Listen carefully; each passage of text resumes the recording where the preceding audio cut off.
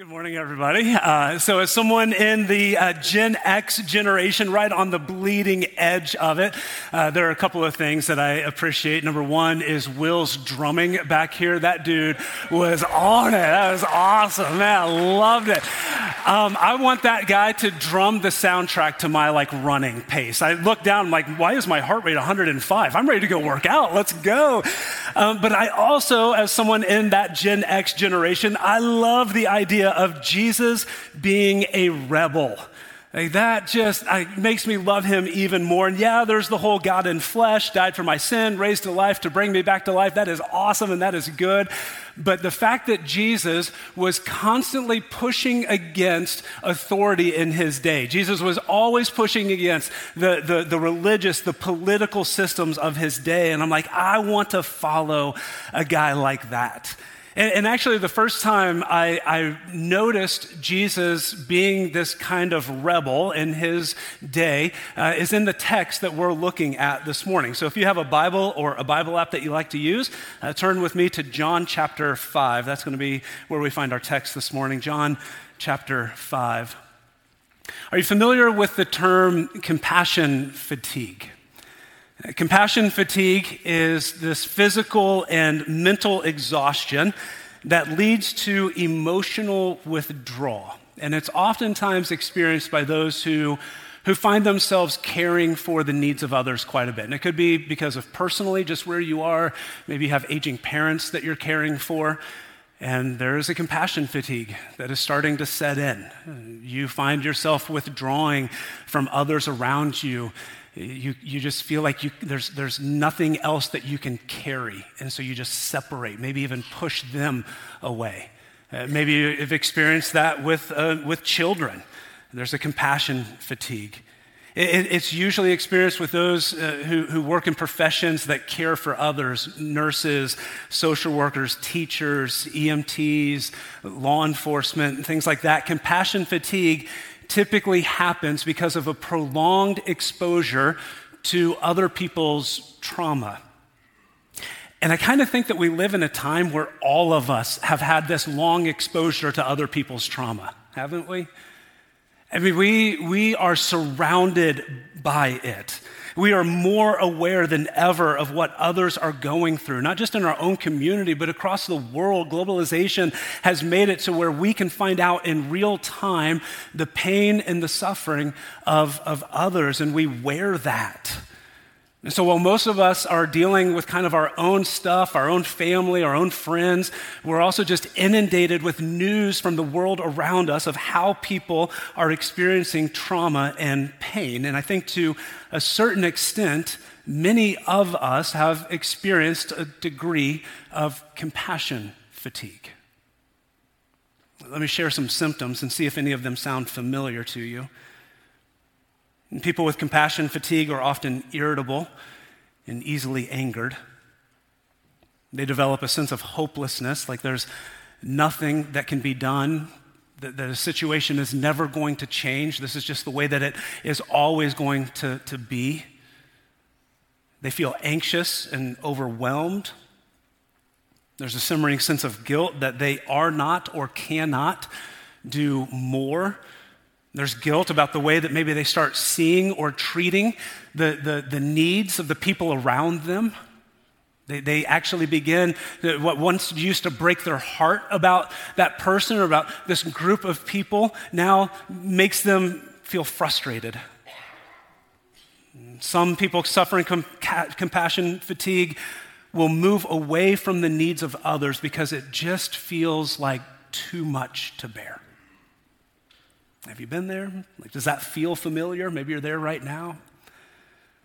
One of the things that always amazed me about Jesus is that we never see him reach this place of compassion fatigue. Jesus, and this is another sermon for another day, but Jesus did the soul care rhythms that he needed to be able to care for the needs of others. I mean, he separated in appropriate ways. He got away to care for himself, to build his relationship with his Father. He was with his friends. He found, his value and his worth and not in what he gave to others, but in what he received from the Father. And all of those things are important. That kept Jesus kind of centered and balanced to be able to care for the needs of others. But what we find in the life of Christ is that when Jesus encountered the pain of others, he moved towards them, not away. There were times when he got tired, and there were times when he had to withdraw from the crowd for his own soul care, but he never lost his ability to care for the needs of others. He never lost sight of God's image firmly planted in them. And what we see in the Gospels, these 4 accounts of Jesus' life and ministry, is that Jesus moves towards those in the margins that everyone else was moving away from. He cared for the needs of others. And it's what we find him do in our text today. John chapter 5, starting in verse 1. It says, sometime later, Jesus went up to Jerusalem for one of the Jewish festivals. Now there is in Jerusalem, near the sheep gate, a pool, which in Aramaic is called Bethesda, and which is surrounded by 5 covered colonnades. Here, a great number of disabled people used to lie, the blind, the lame, the paralyzed. One of them who was there had been an invalid for 38 years. And so Jesus is with his disciples, and they are in Jerusalem, and they go to this place known as Bethesda. And Bethesda is kind of a mashup word of these 2 Hebrew words, Bayith, which means house, and Hesed, which means God's loving kindness. And so Bethsaida was the house of God's loving kindness. And in Bethesda, there was this large pool of water, and it was really quite large. I got to visit it last spring, and I'd always kind of, when I read this account, pictured like this little kiddie pool, like a little pool that people would go into. But it was massive. It was like the size of a football field. It was as deep as 20 feet in some places. And it was surrounded by these large colonnades and these patios. So you can see some of them in the pictures there. And so this would have been a large structure. And the people hanging out at the pool of Bethesda, this pool of the house of God's loving kindness, they weren't there soaking in the sun and working on their tan. And people hung around this pool because of a belief that its waters had some kind of healing power or healing properties in them. And that's why John says in verse 3 that there was a great number of disabled people that hung around in that place, the blind, the lame, the paralyzed. The pool probably resembled like these healing shrines that were kind of scattered all throughout the ancient Near East. And they believed that there was some kind of magic in the water. And that every time the waters would stir, there was something either manufactured or natural that would cause the waters to kind of stir or bubble up. They believed that every time that happened, the magic was surfacing to the edge of the water, and you just had to go and take a dip in that water. And if you do, you might experience God's loving kindness. You might experience healing from whatever it is that you are struggling with. And so friends or family would just kind of bring sick and the lame, people that they could no longer take care of. They would just kind of take them to this pool of Bethesda, and they would drop them off sometimes for the day, sometimes forever. They would just go about their lives. And verse 5 probably describes how society viewed the people laying by the pool of Bethesda. The NIV uses the word invalid. In my Bible, there's a column break, and so that word is hyphenated, and so it reads invalid. I think that was oftentimes how society viewed the people that hung out at the pool of Bethesda. There was a sense of compassion fatigue towards them. They were viewed as an invalid part of society. And in the crowd that day of people that everyone else is moving away from, in the crowd that day, we find a man who has been paralyzed for 38 years. Most people in his life had long experienced compassion fatigue. They'd given up on him. After that amount of time, he'd probably given up on himself. But then we see Jesus do what Jesus does. He moved towards the one that others were moving away from. I love how this scene is depicted in The Chosen, so let's take a look at it.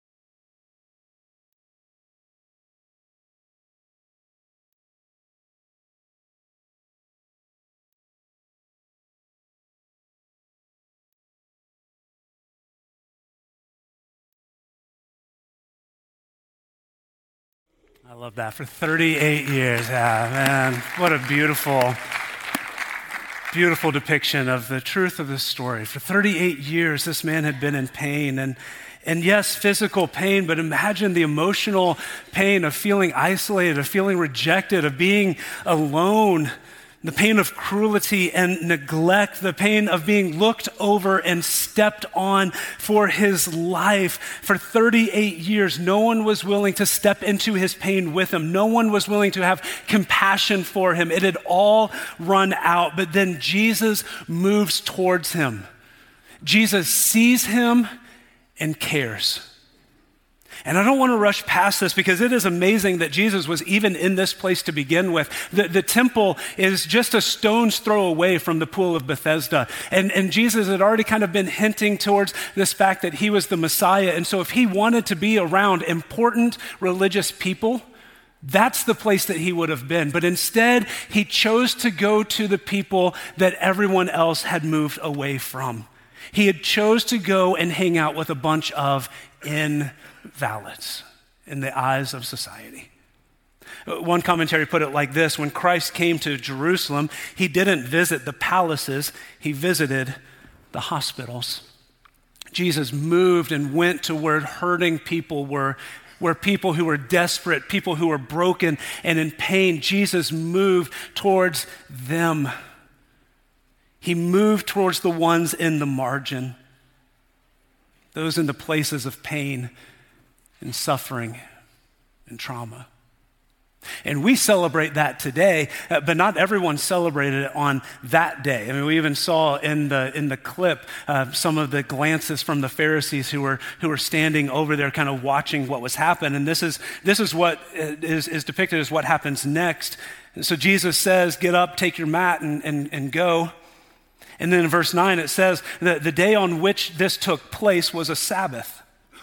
And so the Jewish leaders said to the man who had been healed, "It is the Sabbath. The law forbids you to carry your mat." You think they missed the point here?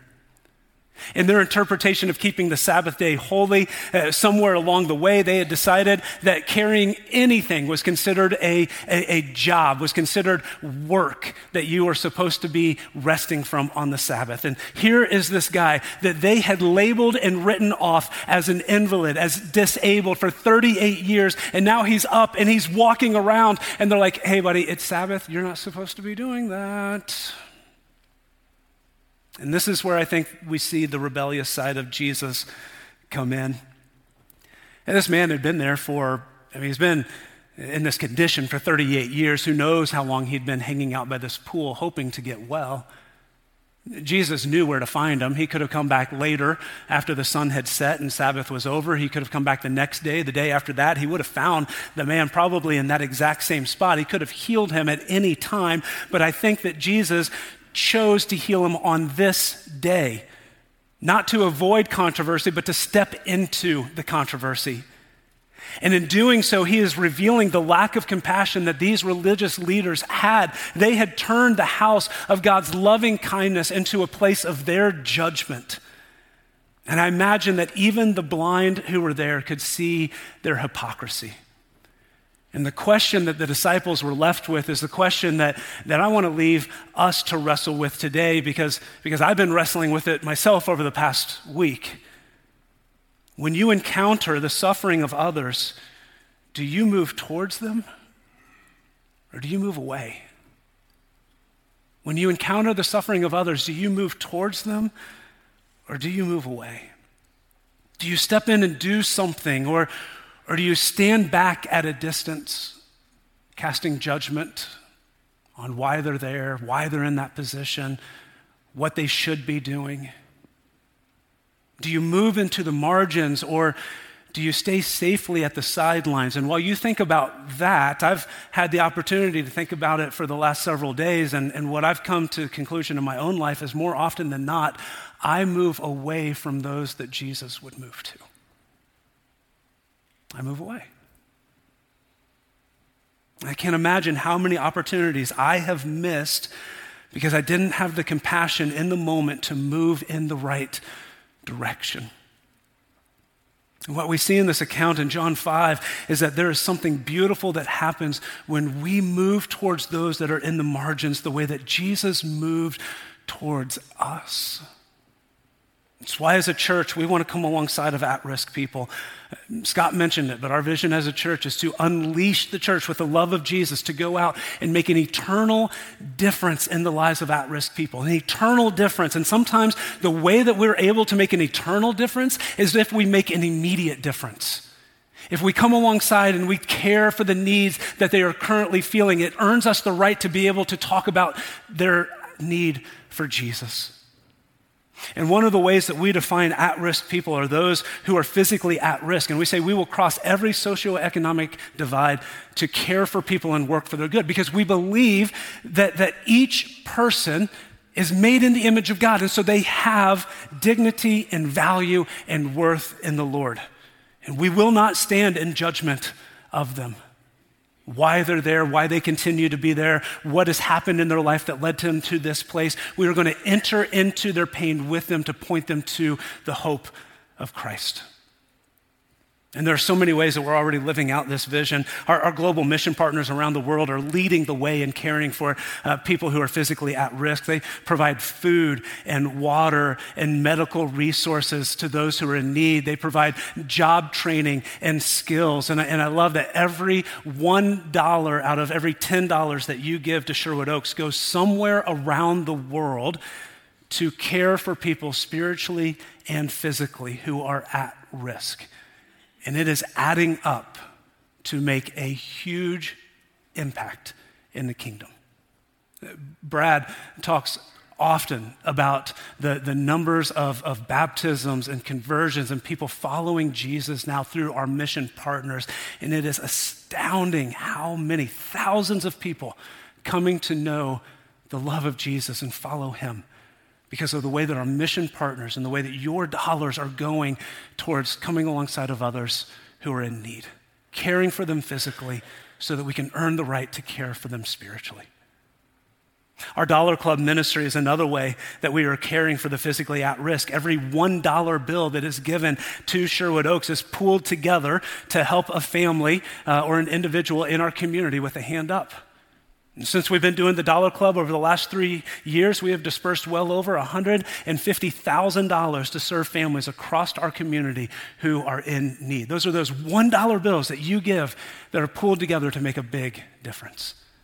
Our international student ministry, we talk about furniture giveaway quite a bit, but there's follow-up that happens in ways that we come alongside and care for them. One of my favorite questions to ask when I'm sitting at a table with students who sometimes literally just arrived in the U.S. At furniture giveaway, I like to ask them, so what's the coldest weather that you've ever been in? And sometimes, I'll get students that are like, oh, one time, it got to 65 degrees where I'm from, and it was so cold. It was so cold. And I was like, oh, just wait. You have no idea what you're about ready to experience. And so when I see the look of terror come over their face, I'm like, oh, but put this date on your calendar, because every year we take international students to go and buy winter clothes and gloves and hats and things that they've never had to buy before. And sometimes we come along and even help them financially to be able to do that. That event happened yesterday, just in the nick of time. And so as a church, we come alongside and we help others in that way. Sunday school class for individuals with special needs. We partner with community organizations like New Hope, who help unhoused families get back on their feet. Wheeler Mission doing great work in our communities. Habitat for Humanity, and we do it with no strings attached, just a desire that hopefully through our love, people will encounter the love of Jesus and it'll make an eternal difference in their lives. In John 5, Jesus made the place the house of God's kindness, not because there was healing power in the waters, but because he showed up there. And with the Spirit of Christ living in us, with us being the body of Christ, his hands and feet, that means that wherever we go to serve others, we bring the house of God's loving kindness to that place. And so we want to move towards those that Jesus moved towards. We want to shine his light. We want to help people experience God's loving kindness in their life too. If you're looking for ways to move towards the people that Jesus did, I want to encourage you to go to our website, socc.org/locally. You'll find a little link right there, or you can just scan the QR code. Every month we put out a serving guide just of ways that our community partners have some needs and ways that you or your family or your group can step in and serve somewhere. We also have some of those printed out in the lobby, and you can pick one of those up. If you struggle with this, like sometimes I do, what I've been praying for this week is the ability just to see God, or see people the way that God sees them. I've been wanting to challenge maybe some of my own assumptions, and one of the best ways in my life that I have found to do that is just by building a relationship with people, learning their stories, and then move towards them in the way that Jesus moved towards you. And I'll close with this. Jesus gives us a model to follow in John 5, but I think that he gives us hope when we find ourselves in the margins, when we find ourselves isolated and alone. The author of Hebrews says that Jesus is the same yesterday, today, and forever. And if that's true, that means that Jesus continues to move towards people who are hurting, people who feel broken, people who feel alone. If you're here today and you are suffering in some way, please know that Jesus loves you. He knows you. He sees you. He is still moving towards those who are hurting, and he wants to move towards you. And if there is anything as a church that we can do to come alongside of you, to give you encouragement, to give you support, and let us know so that you do not have to walk alone. I'm going to pray, and then Scott's going to come up and transition us to our response time. Jesus, thank you for the way that you move towards us, not just by taking on flesh and becoming one of us, but in the way that you move towards those who are hurting and broken in your day, the ones that everyone else have written off or judged or looked over. Lord, those were the ones that you came to seek and to save. Lost people like me, like us. And so, Lord, may we take that example that you set for us, that you have demonstrated it in our own life. May we take the grace that we have received and allow that to push us outside the walls of our church, push us outside the walls of our homes, to go and to minister and to serve, to bring the hope of the gospel, your loving kindness wherever we go, especially to those who feel marginalized. We pray it in Jesus' name. Amen.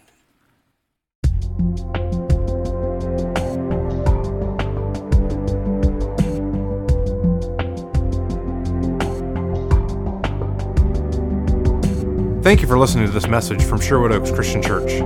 Did you know you can watch all of our video content, both current and past, on our YouTube channel? Visit youtube.com/Sherwood Oaks to watch messages, series, and complete worship services.